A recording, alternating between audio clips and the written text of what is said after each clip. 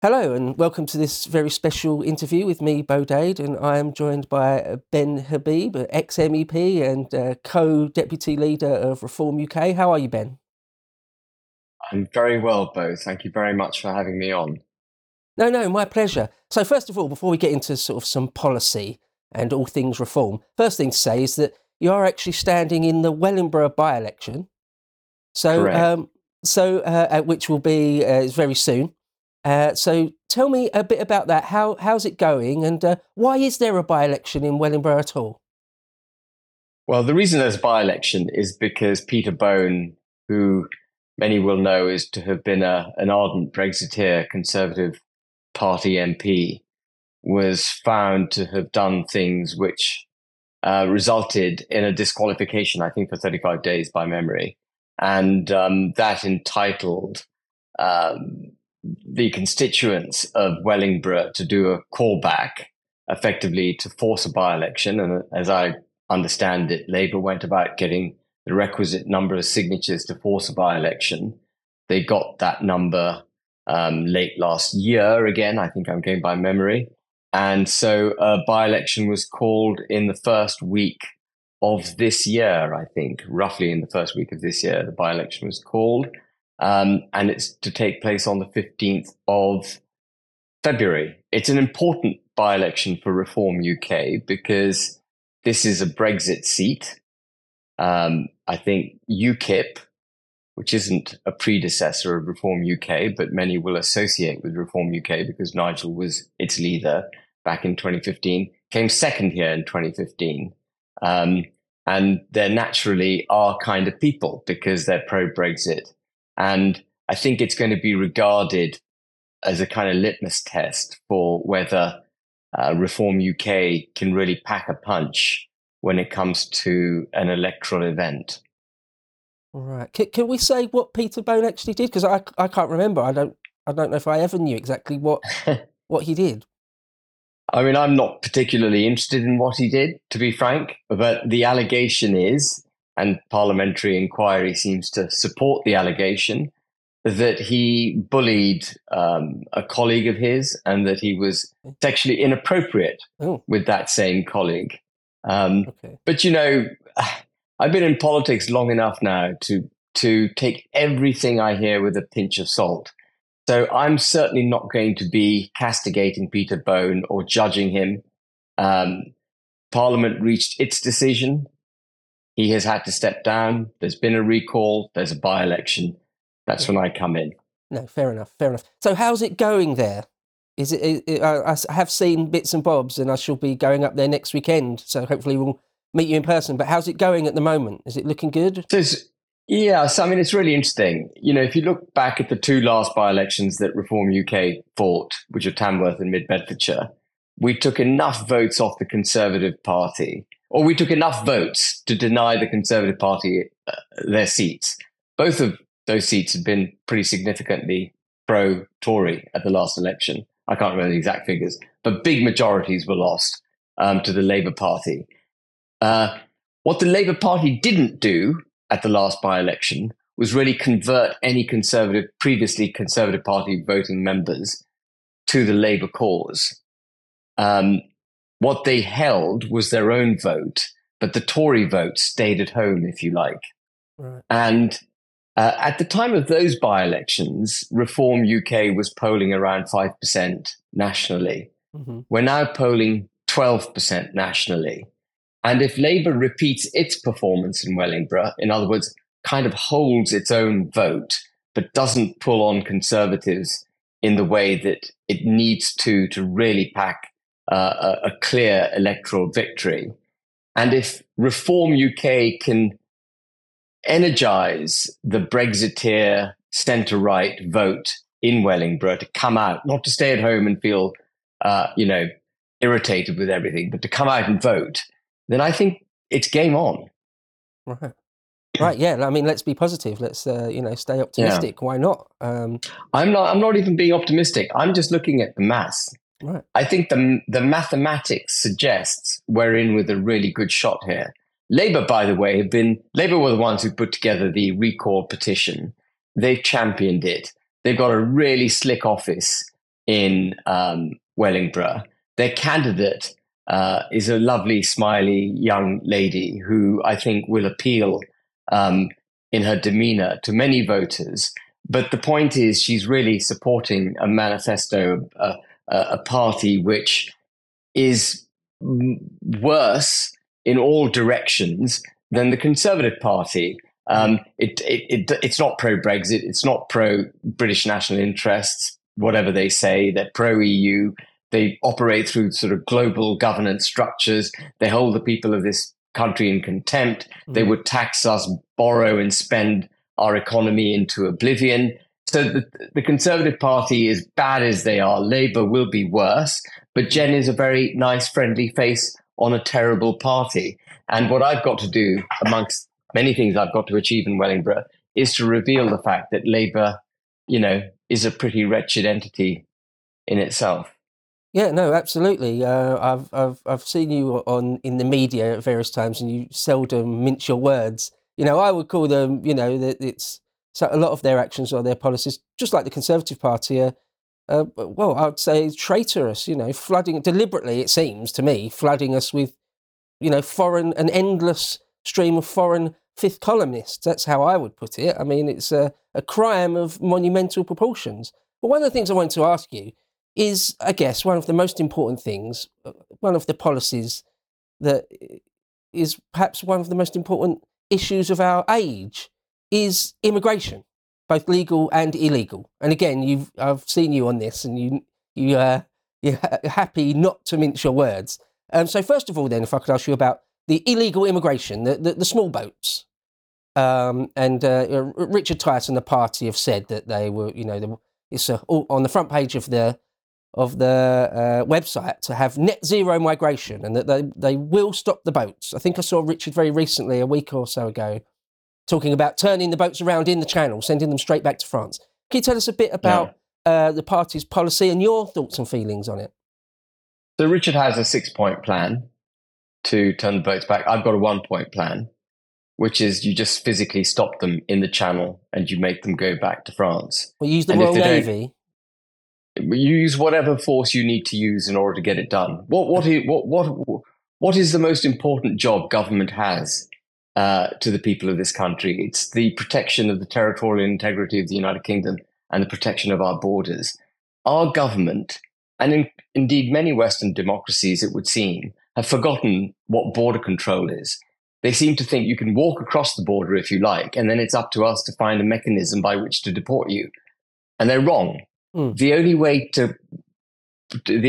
to control borders is to control borders, to prevent people from coming in the first place. You try doing this in the vast majority of countries.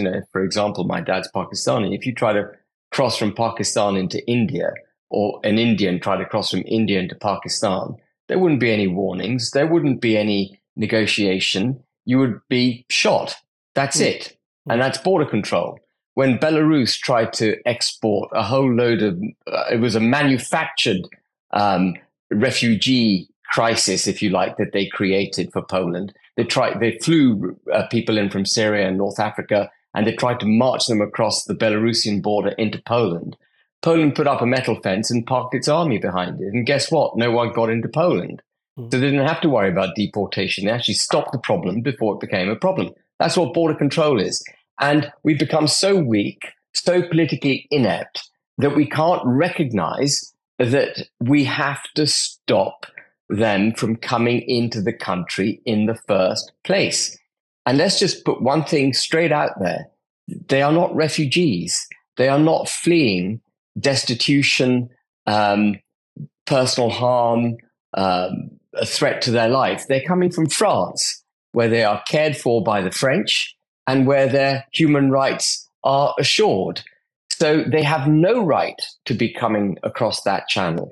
And yes, France may bemoan the fact that they've got many more refugees entered their country from across Italy, or illegal migrants entered their country from Italy, which is largely where they come in when they go Italy, Western Balkans and Greece, when they come to France. But that's not our problem.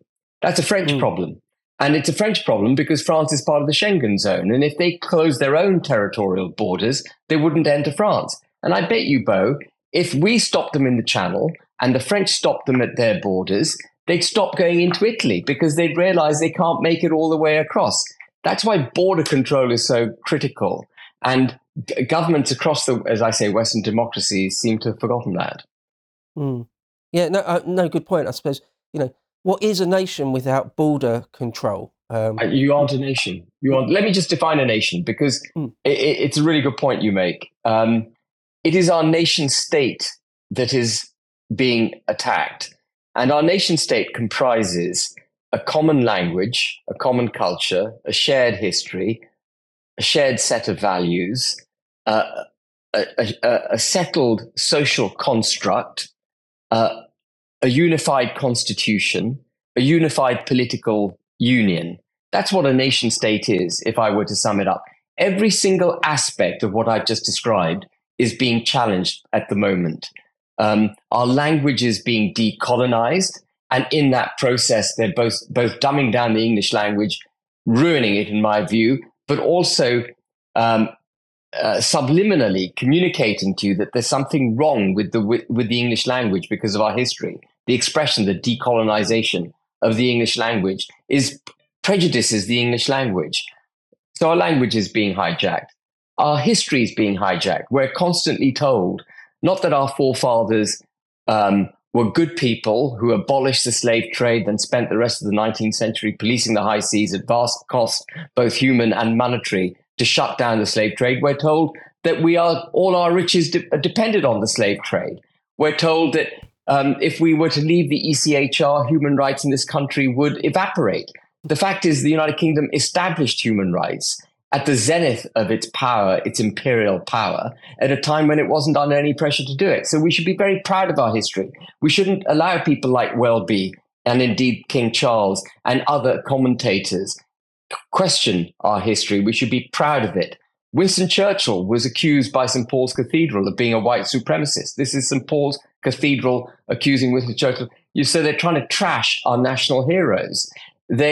And in doing all of this, they're attacking the nation state. But the biggest and most virulent way of undermining the nation state is, of course, to have open borders. Because if you have rampant immigration like we've had more immigrants come to the United Kingdom in the last 25 years than in all of history, it becomes impossible to hold that social settled construct that I described together. And what we've now got is multiculturalism, not in any positive sense where different cultures have come together, absorbed each other's best values, and then moved forward in a harmonious way. What we've got is different cultures living in different silos in the United Kingdom, often in antipathy to each other, keeping themselves to themselves, and we are becoming a divided society. And that's breaking the nation state. The United Kingdom, as a nation state, is being assaulted in every direction. And if you want one hard bit of evidence other than immigration that our nation state is being attacked, it is the Irish Sea border that now exists between Great Britain and Northern Ireland. We are the United Kingdom of Great Britain and Northern Ireland, and yet our government is so weak, so inept, so prepared to give up its own people, give up its nationhood, that it's put a border between Great Britain and Northern Ireland. Yeah, it's an unbelievable state of affairs, really, to find that our borders are just being ignored. I mean, because it's something even broader than that, in the sense that there's laws in place. So it's the rule of law is being ignored. And if the rule of law is held in contempt or being ignored, then you're a hair's breadth away from just complete anarchy or chaos or something. I mean, it seems like just a dereliction of duty from the Conservatives. It absolutely is. And Suella Braverman was absolutely right in Washington a few months ago when she said that the United Kingdom is facing an existential threat. We're absolutely facing an existential threat. And if people think that we'll bounce back, this is hyperbole, this is just scaremongering, nonsense. Let me just give you some stats. National debt at a post-World War II high. Taxes at a post-World War II high. GDP growth flatlining. or declining on a per capita basis when you take into account the growing population as a result of immigration. Public services completely broken. NHS doubled the number of people waiting, double the waiting period. Housing unable to cope. A serious issue with our roads with potholes. Our schools incapable of coping.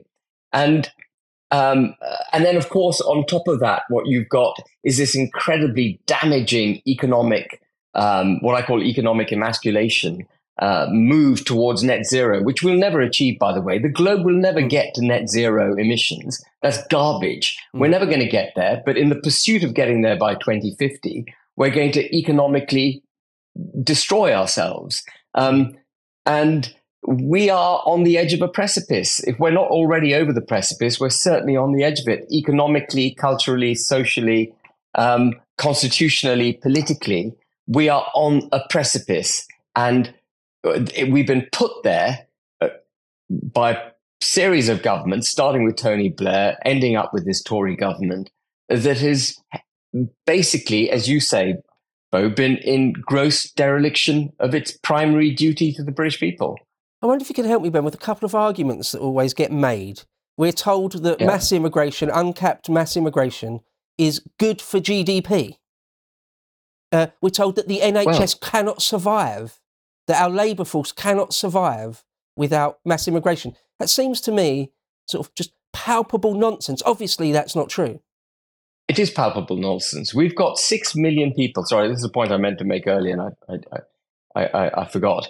We've got 6 million people in this country. That's 20% of the workforce surviving to a greater or lesser extent on universal credit. 2 million of those people aren't even looking for a job. 1.5 million are looking for a job but can't get it.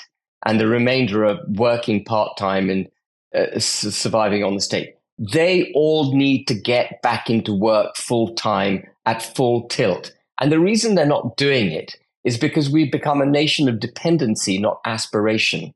We urgently, one of our top policies in Reform UK is to raise the threshold on income tax from £12,500 to £20,000 per annum. And that's vital to take people out of the tax net so that it pays to work. If it pays to work, people will go back to work. They will work. And if they work and they can keep more of their legitimately earned money, they will be inspired to work harder. And if you work harder, you create a positive spiral of growth in the economy. We also champion the cutting of taxes on business, which has gone completely over the top. If businesses are thriving and they grow, you're going to attract more investment into the UK and businesses grow. So if you have a workforce that's re-energized and aspiring and businesses that's re-energized and aspiring, you get the whole economic organism moving forward positively. You do not do that with immigration. Immigration has the opposite effect. Immigration undercuts wages, makes it very difficult for those 6 million people on universal credit to actually earn a decent wage because cheap imported labor continues to undercut them. The immigration coming in is a burden on the NHS. They all need to be, housed, medically treated. They all have to use our roads. The burden on the infrastructure is massive. It is an economic fallacy that only suits the largest corporations that immigration is somehow good. And what we're doing, Beau, is we're a first world country, but we're moving to a third world economic model, which is based on cheap labor. We haven't got it ourselves, so we import it. And we are destroying ourselves in the process. Richard Tice has talked about how he thinks the Home Office and, by extension, the Border Force and the police and the RNLI, but the Home Office is unfit for purpose. And the entire government's unfit for purpose. Well, certainly, right. It's the civil service as well as the politicians in Westminster. But I just want to come in on the civil service. I want to talk to Richard about the civil service. Because I think we're letting the Tories off when we say the civil service are up against us. Sure, let them be up against you. I've had lots of, I run a company. I've often had people who report to me not doing what I wish them to do. But then you have to get a grip of the problem. And it's the Conservatives' fault that they haven't got a grip after 14 years of the civil service. And I'll tell you, Beau, why they haven't got a grip of the civil service. It's because they are a divided party themselves. If you happen to be Priti Patel as Home Secretary and you want to do good things to protect the country from immigration, the civil service can frustrate you in the hope that when you're removed as minister, they'll get one of those wet, one nation, damp squib, completely useless members of the Conservative Parliamentary Party in charge, who then won't challenge them. When Labour come to power, if they come to power, you will see there'll be no problems with the civil service because Labour will be acting in a unified manner across its ministerial roles. Conservatives can't get a grip of the civil service because it's like squabbling parents. There are too many different factions within the Conservative Party, and the civil service knows how to play one parent off against another. That's why they can't manage the civil service. And by the way, contrary to all the promises made by the Conservative government, when they came to office in 2010, there were 490,000 people employed in the civil service. They're now 590,000 people. They've added to the problem. I have no sympathy for the Conservative government, Lord Frost, Boris Johnson, anyone else who bemoans the fact that they couldn't do what they wished to do because they were frustrated by their subordinates. You're the boss. Get a grip of your subordinates. Right. So in the case of the Home Office, do you think, let's imagine Reform had enough MPs to form an actual government. Do you think it would be just that you need a very, very strong minister who would grab that department by the throat and make it fulfil the policies, or that there would need to be maybe a whole new department? Richard Tyson's talked about that, a whole new department, and employ a whole new tranche of people to enforce the border policy. What's your feelings on that? So there are two questions there, I think, because the first question is the border policy. So in terms of enforcing our borders, if the Royal Navy and Border Force refuse to do their job, which appears to be the case, I would recruit special forces to take on that job. And the Bleeding Heart Open Border Brigade say, well, how do you stop boats in the Channel? It's very easy to stop boats in the Channel. You need a well-trained force on rapidly moving boats, which are robust and armed and are prepared to take action at the border to prevent people coming into our territory. Rishi Sunak clearly hasn't appreciated the problem because he keeps talking about how unfair illegal migration is on those who legally enter the country. He's missing the point. It's not about how unfair it is that illegal migrants are getting ahead of the queue. That's not what's unfair. What's unfair is that they're coming into our country at all without our permission, and they are a threat to our national security. That's the problem with illegal migration. The social fabric and the burden on infrastructure and all the undermining of our workforce, that's not illegal migration. That comes from legal migration, all of those impacts. The illegal migration is a direct threat to our security and just has to stop. So you could then maybe, are you saying that you could take the question away from the Home Office entirely and hand the problem over to the Department of Defence? And you put a Navy frigate in the Channel, or the SBS, get the SBS on dinghies to intercept these small boats or something. I mean, it may not necessarily be the SBS, but a well-trained force that will actually do it. The Marines, whoever, and they will do what they're told. What's the primary duty of the armed forces? Is to protect the territorial integrity of the country. Go and do your job. Right. No, fair enough. And we wouldn't have any truck with anyone. They do their jobs or they get fired.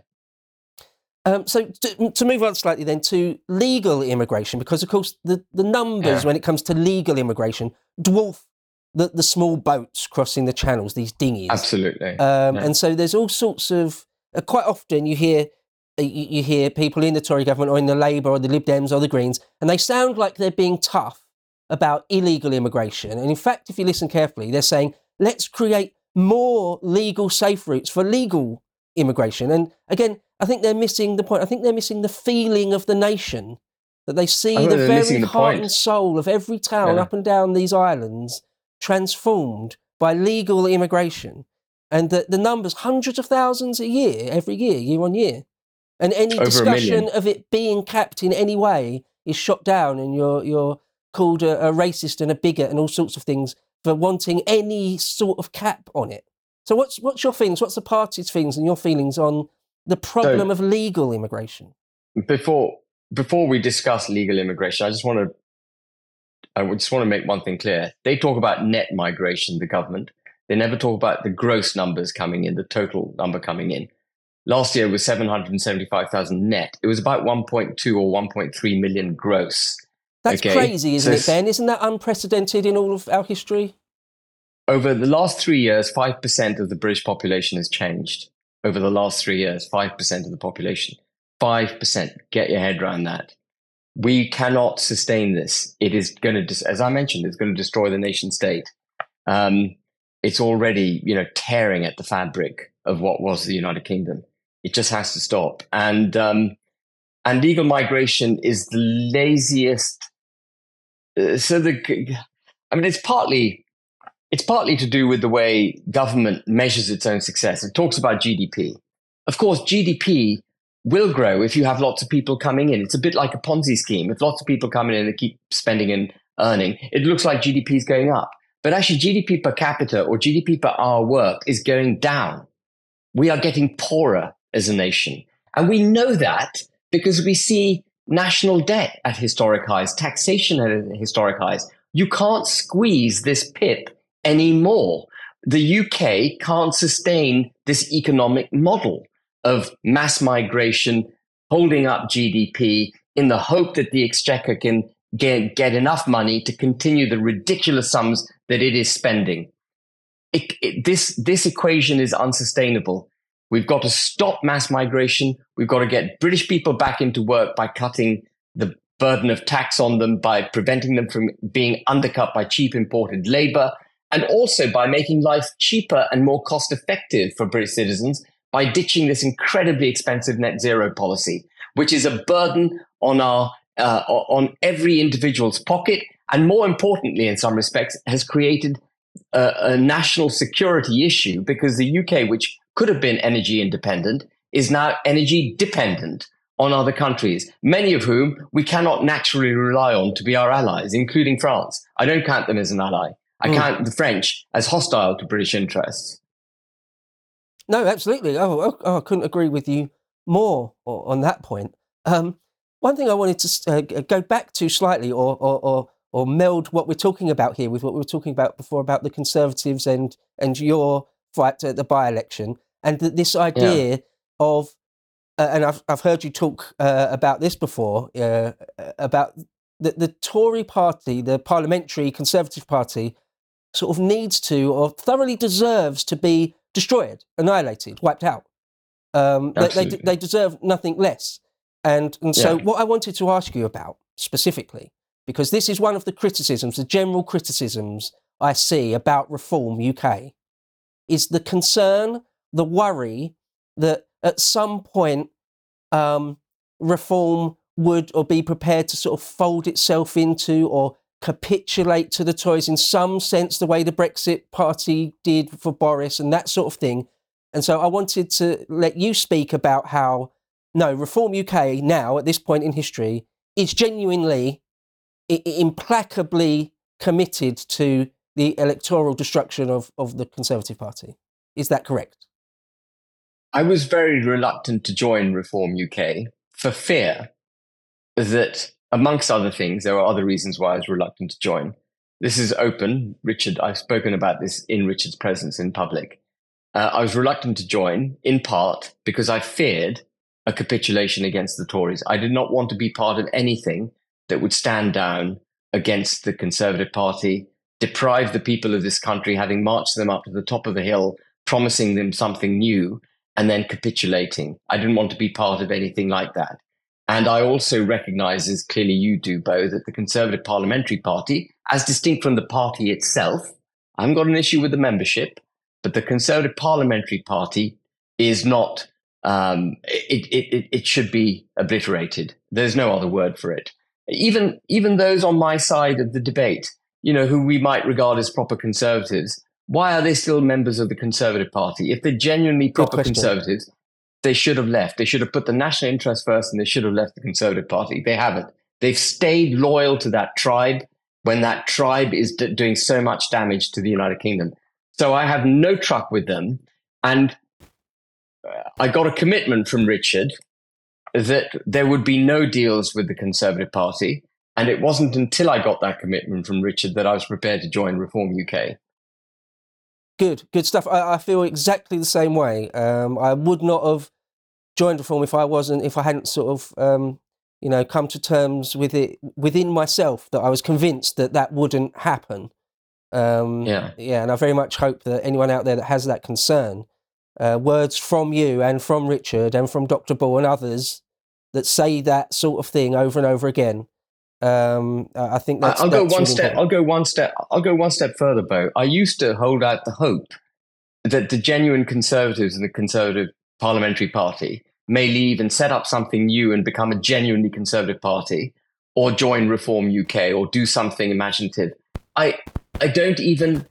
It's not that I don't hope for that. I don't seek that anymore. I don't want it. We are Reform UK. If they want to join us in any shape or form, they can get in line with everyone else. Great. No, it's a very, very hard line. I love it. I wouldn't really accept anything less, personally. So one of the next things, sort of moving on ever so slightly from that, but still sort of talking about the Conservatives, I suppose you would agree, it's kind of obvious to say, that one of the hardest things Reform UK is up against, and I'd like just your general thoughts and feelings on this, is that stranglehold that the two main parties have, particularly in people's minds, the perception in most voters' minds that it's a wasted vote if you don't vote for if you don't vote Tory or Labour, that it's a waste in some way. And it's definitely a wasted vote if you vote for either of them, because you know you're going to get the same old rubbish, aren't you? Right. The absolute opposite is true. It's wasted if you do vote for one of those. And so I feel like it's one of the mountains Reform has to summit. I don't see it as a mountain. I used to see it as a mountain. I don't see it. Sorry, forgive me, Beau. I used to see it as a mountain. First past the post used to be a real imposition, I think. I think that's changing.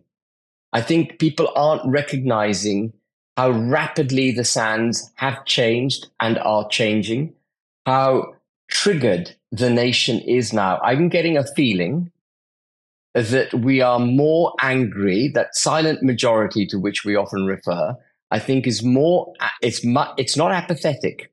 It is now really angry, and it's more angry than it was in 2016 or 2019. And I think we're going to see some really odd results coming out of elections going forward. Unpredictable kind of results. Well, I of course very much hope so. So, I mean, let's talk very seriously now about, because we're polling at, between 10, 11, sometimes as much as 12%. Who knows when the actual next general election is going to be, whether it's as late as maybe November this year, or whether Rishi will call it earlier. But assuming the polling doesn't change massively in that time, assuming we go into a general election with the polling looking about the same as it does now, realistically, painfully realistically, we might not get a single seat, right? So my question to you is, obviously I hope that's not the case. I hope we get plenty. I hope I'm returned for Swindon South. So do I. Thank you. So my question is really, in the longer term, Reform UK is a project over multiple general elections. Can you talk to me a bit about sort of the vision at the top of the party, about sort of the plan for not just this election, but the next one? Okay, so first of all, just to reiterate, I'm not convinced we won't win seats. I think people are saying 12%. We were 5% in the polls 3 months ago, Beau. Right, yeah. We're 12% now. There is something happening in this country. People are realizing that we're facing a really serious threat, and that the Conservative Party is not up to the job. Labour's not recruiting new voters. Labour's kind of holding its vote, and the Tory party's voters have so far stayed at home. If those voters come out and they don't vote for the Conservative Party, but they vote for Reform UK, and if we can pull, as we should, on some Labour voters, because just think about our policies, they actually promote the working and middle classes much more than anyone else in this country, exactly. So if we can pull on some Labour voters and we get the small C Conservatives coming out to vote, not staying at home, as I say, I think you're going to see some really interesting results, even under this first past the post system. Everyone keeps telling me, including the executive team in Reform UK, Ben, this is general election stuff. People become tribal. They vote the way they did. This is not like the European elections where there may be a protest vote. This is different. And I disagree. I think people are getting to the point, or have got to the point, where they are wanting genuine protection for the country, and they've realized they're not getting it from the Labour Party or the Conservative Party. Right, absolutely. And I think one of the, very, again, sort of psychologically for the general voter, I think one of the important things is that reform is perceived as, comes across as sort of a genuine, sort of legitimate, bona fide alternative. That it's not just right, and it's not just a protest vote. That's the point. We're not, because we're going to be standing party in every constituency, right?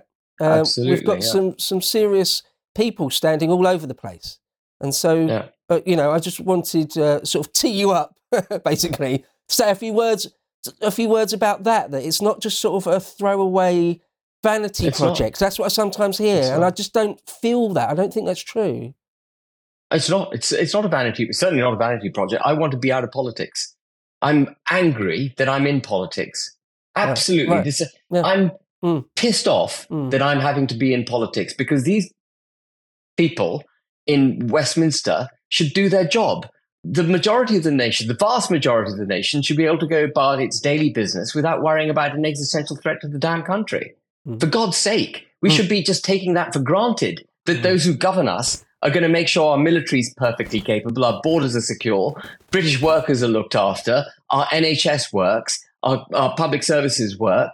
We should just take that for granted, but we can't anymore. These people are so hopeless. So I'm angry that I'm in politics, and I'm not in it to protest. I'm in it to change it. No, that's why I like you, Ben, and I think a lot of people do warm to you, because got actual emotion, like genuinely angry. Sometimes a lot of the politicians, sometimes they're accused of being sort of too emotionless or too detached or something. But it's great for me to hear you speak like that, because I feel the same. I'm pissed off, right? I'm pissed off. It's more than that. In fact, it's more than that. It's an understatement. There's something. I can't say. Right.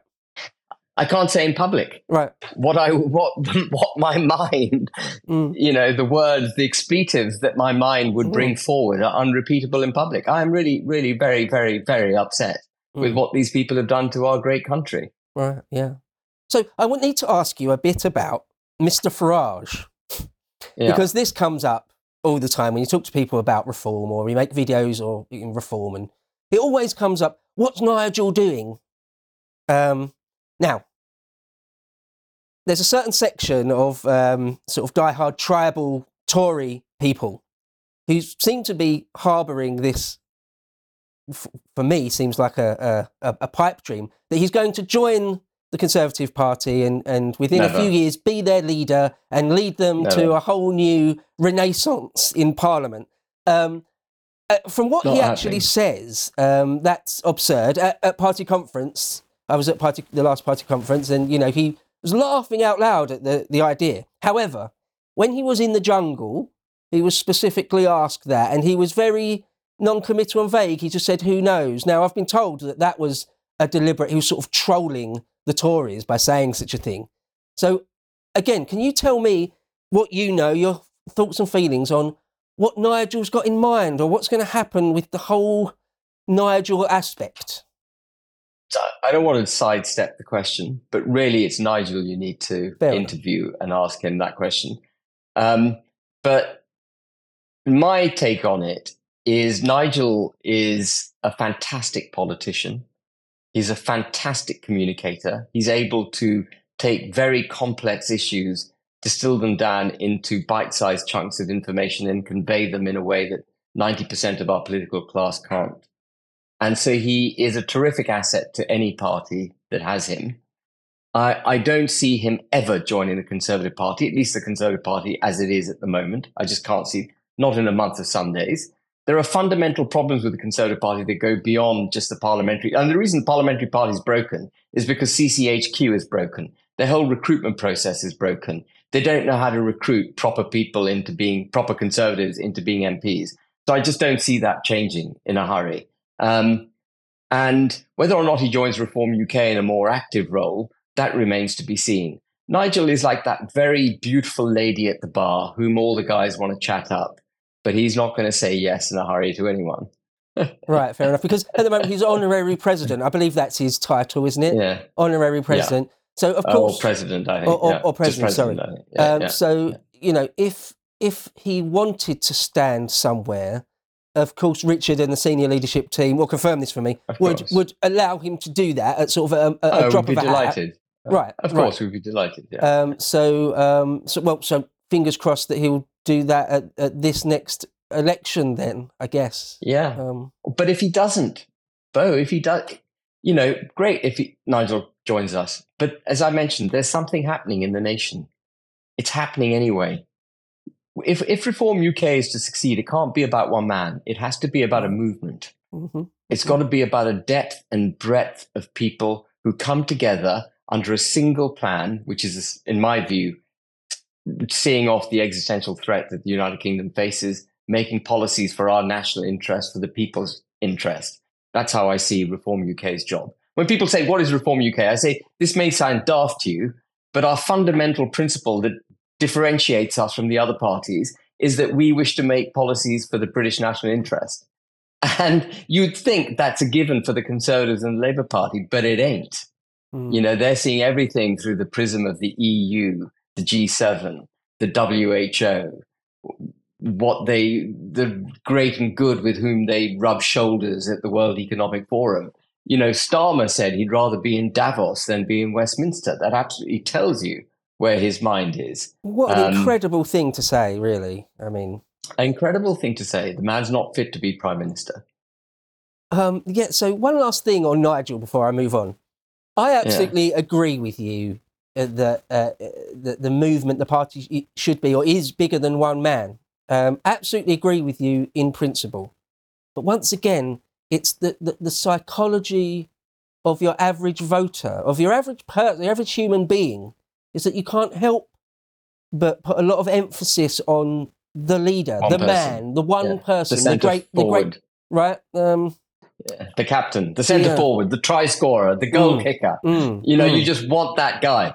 But let's just see what happens over the next few months, Beau. Okay. Let's just see what happens. As I say, I think there are political sands shifting at a speed that people aren't appreciating. And that'll in itself present itself to Nigel. It'll become clearer and clearer to Nigel what's happening politically.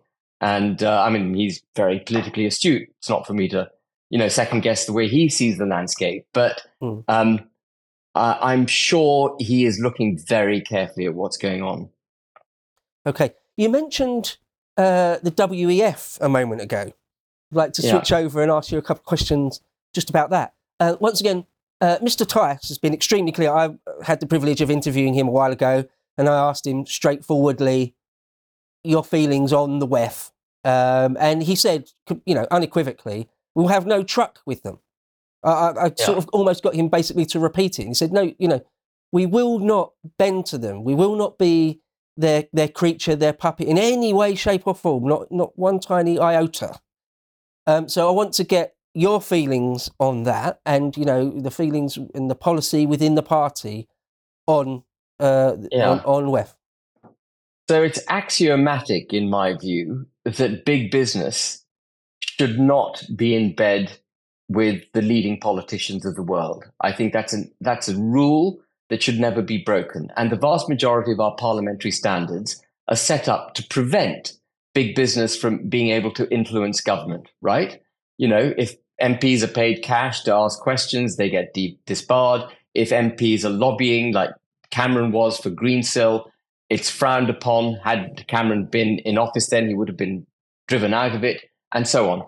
Yet, with the World Economic Forum, somehow it's become legitimate for the richest people in the world to meet the most powerful political leaders in the world behind closed doors and rub shoulders with each other and exchange notes and make plans without anyone knowing what the hell they're up to.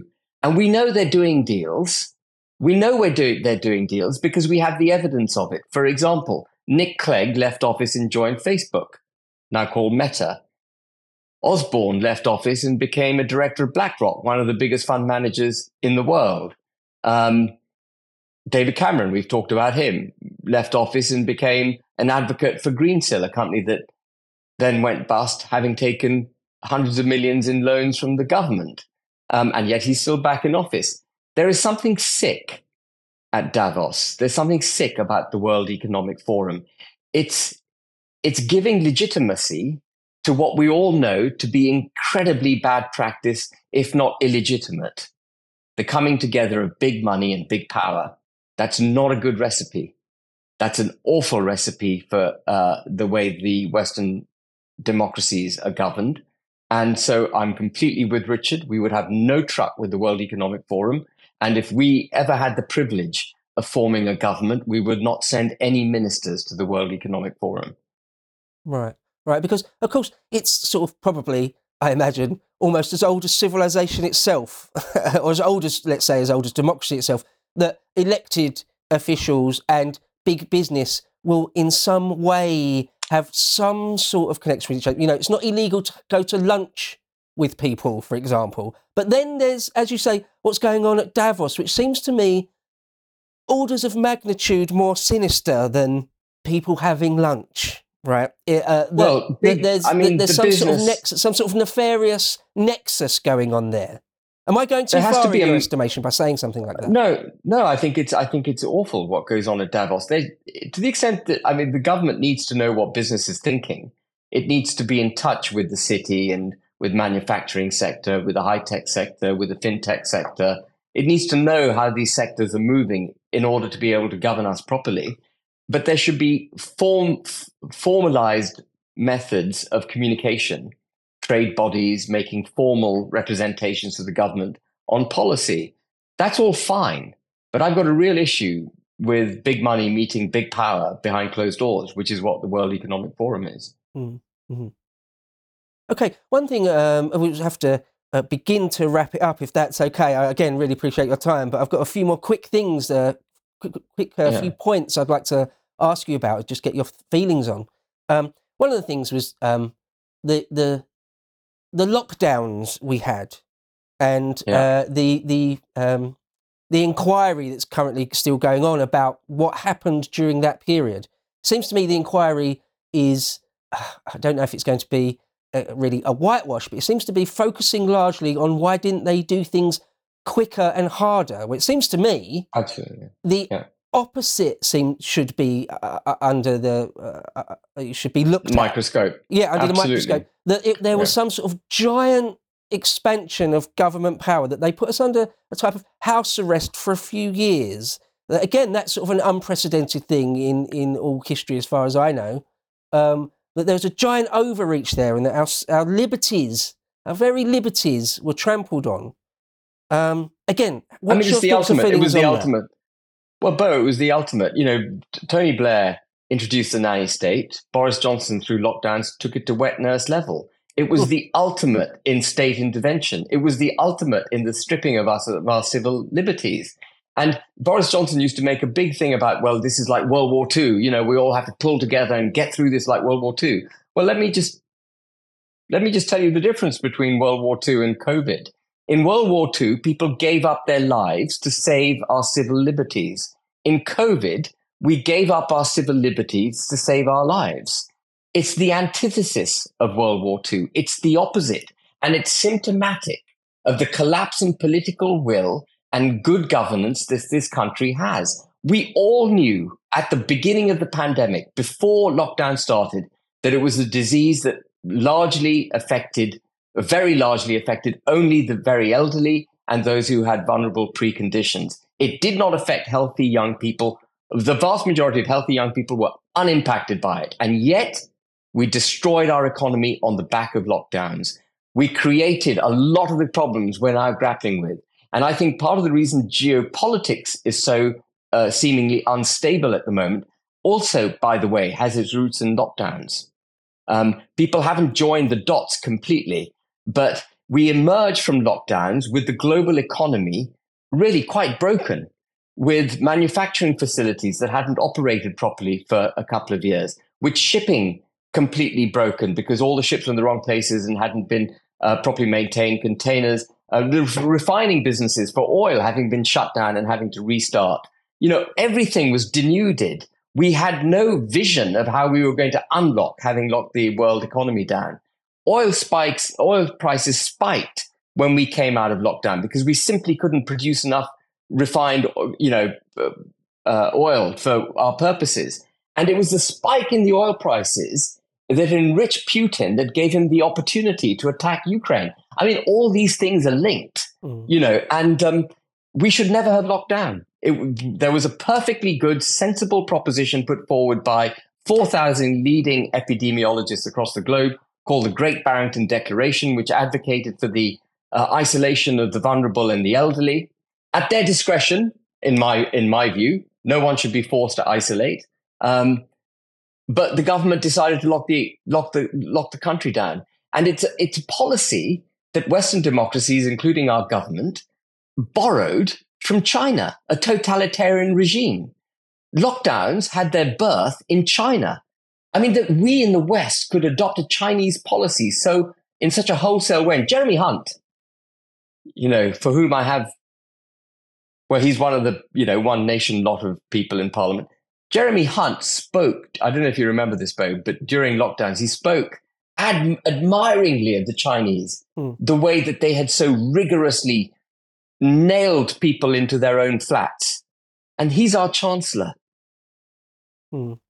Sickening. Absolutely sickening. So if reform were to be in power, there wouldn't be, if there were any future pandemics, the idea of lockdowns or mandates would be off the table.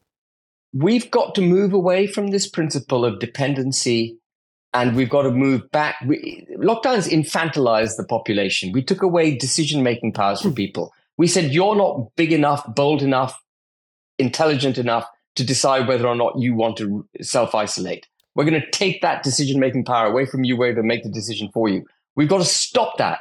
People have to be trusted and respected enough to make their own decisions themselves. If people want to stay at home because they're frightened about a virus, stay at home. Those of us who didn't want to stay at home should be perfectly at liberty, literally at liberty, to come out. And not mandated vaccines? Absolutely not. My body, my control. Great. Well, now I asked you that specifically, Ben, because I may be accused of pitching you a few softballs in this interview, but I've got to do one hard question here. Yeah. There is a clip of Richard Tice and Dr. David Beau talking during the height, to give them some credit, during the height of the panic.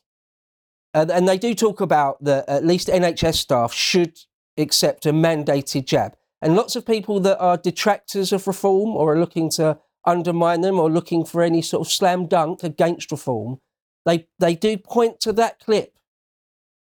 I'd like if you could address that and how the policy may have changed since then. Yeah, I'm not sure that was ever their policy. Richard and David say that the clip was taken out of context, and that's not what their position is, that vaccinations, they've always held that vaccinations to be of a voluntary nature. If people want to get vaccinated, go ahead and get vaccinated. David and Richard have said to me repeatedly that clearly they weren't vaccinations. What we were talking about was not vaccinations.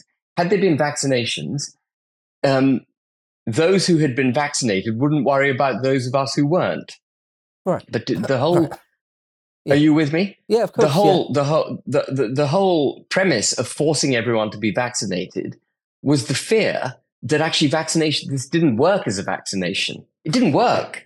And those in power clearly knew it because they kept saying, well, those of you who aren't vaccinated are going to be a danger to those who are vaccinated. And I never understood that. Either this is a damn vaccination and it works, in which case if you're vaccinated, leave me alone. I don't want to be vaccinated. Or it's not a vaccination, in which case, why the hell should anyone have it? Are you with it? Yeah. Philosophically and logically, it was a fundamentally flawed argument. And so as far as vaccinations are concerned, absolutely, it's my body, my temple, hands off my body. If I want to die, if I want to do something highly risky and die in the process, that's my prerogative. No, I completely agree. The argument, they tried to make the argument that, well, there's such a thing as a breakthrough. You can have a vaccination, but there's a small chance that the vaccination doesn't take. And I think that's true, but in a very, very, very tiny number, that's a very, But who very cares, tiny right? number. But If it's who doing cares? it on a mass scale, that the vaccination isn't working, then it isn't working. It's not a vaccination then, right? So, yeah, no, absolutely, yes. I mean, even if it was just getting through on, I don't care. If you're so panicked that you won't go to a pub unless you know that everyone else in the pub is vaccinated, don't go to the pub. Stay at home. As far as I'm concerned, you're timid to the point of being a pointless part of society. Stay at home. And from that, I obviously exclude those people who are vulnerable and elderly and so on, who have a legitimate reason to be concerned. From them, for them, obviously they are my sympathy with them. But if you're a perfectly healthy 35-year-old fit guy and you panic because you're going into a pub and other people there aren't vaccinated, well, you've got to examine the way you think. Okay, so one, if two last quick things then. One, I wonder what your feelings are on this, and I'm not sure I've heard you speak specifically about this. I'm not sure I know really the party's position on it, so I'm genuinely interested. I wonder what you'll say. This idea that Tony Blair, or during the Blair years, brought in all sorts of reforms, all sorts of new things, new ways of doing government. And one of the things, personally, this is just my feelings, is that the Supreme Court, the idea that we have a Supreme Court, and that they can sort of force the government, or at least sort of make sure that the government isn't able to... They kind of make new laws, yeah. Right, and so the idea that, perhaps we leave various sorts of human rights legislation, that the Supreme Court stands in the way of that, or at least thwarts the government in various ways. I'm of the feeling that the Supreme Court can just be abolished, done away with. What do you think to that? Well, I think we do need a supreme judicial body, but the supreme judicial body should not be making laws, and it should be the supreme judicial body. So what I mean is, there is an accusation. Is that not the Commons? It is, but I think that the Supreme Court is guilty of making laws on the hoof and interpreting political events. There have been a few cases like the proroguing of Parliament, like the Article 50 process, my own action against the government over Article 6 of the Acts of Union being set aside by the Northern Ireland Protocol. These are some very significant cases that were heard by the Supreme Court where judgments, in my view, were wrong and weird, and the Supreme Court was stepping outside the realms of what you would expect it to be doing, which is looking narrowly at the legal point and deciding whether under British law, under English law, that that particular argument prevails or not. And so there's that aspect. But the other aspect on the ECHR, I think, is a fundamental one, which is that the Supreme Court should be our supreme judicial body. And what we've done is make the European Court of Human Rights the more senior body in the United Kingdom. We don't need to leave the European Convention of Human Rights, by the way, in order to take control of our own destiny. What we need to do is remove the European Court of Human Rights as the supreme judicial body for human rights in the UK. And the European Court of Human Rights, by the way, habitually makes laws. It makes laws all the time. It's only guided, as we know, by a convention. Every time it passes a law, every time it passes an adjudication, which is a new adjudication on a new subject, it has effectively made new law. And it is, so we have a foreign court, which has no democratic accountability in the United Kingdom, making laws that are imposed on the United Kingdom. That in itself, Beau, is a breach of the Universal Declaration of Human Rights, which requires that we are governed by a democratically elected government. But if you have a foreign court imposing its rulings on you, that's an abuse of human rights. The fact that the European Court of Human Rights is the supreme most body to determine human rights issues in the United Kingdom is itself a breach of British citizens' human rights.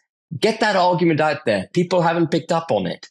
And the government can sort out the European Court of Human Rights like that by removing them as a supreme judicial body. We don't have to leave the convention. Again, for all those bleeding heart liberals who claim that the United Kingdom would be devoid of human rights if we left the ECHR, no, we wouldn't. We don't need to leave the ECHR. We need to remove the Court of Human Rights from being superior to our Supreme Court.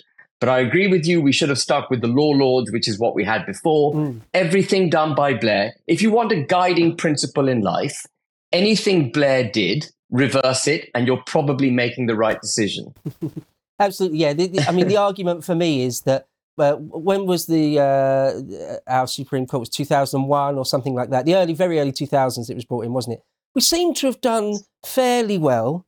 Our sense of jurisprudence, our sense of what our law should be, was fine for centuries and centuries before that. So it just seems completely unnecessary. It seems completely unnecessary to me. Our law was partly the reason why we had such a terrific empire. Not that we went about the world subjugating people. It was because we exported our way of thinking, including our law. And the vast majority of the world still trades under British law, under our law, common law.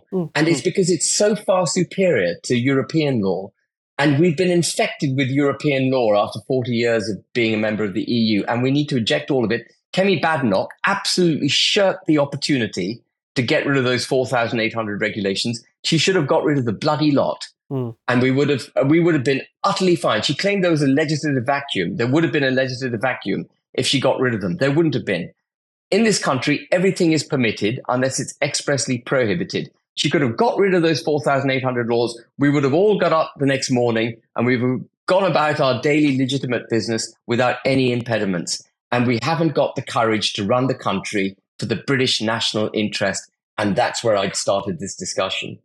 Yeah. No, just one more example of sort of a grotesque dereliction of duty from the Tory party. But okay, Ben, thank you very much for your time. I'm going to draw it to a close there. I really, really appreciate your time. It's been a fascinating discussion. And thank you. Hopefully I'll meet you in person soon up in Wellingborough. And it would be great to have you back sometime on Later Seaters. Look forward to that. Thank you very much, Beau. Thank you. Thank you.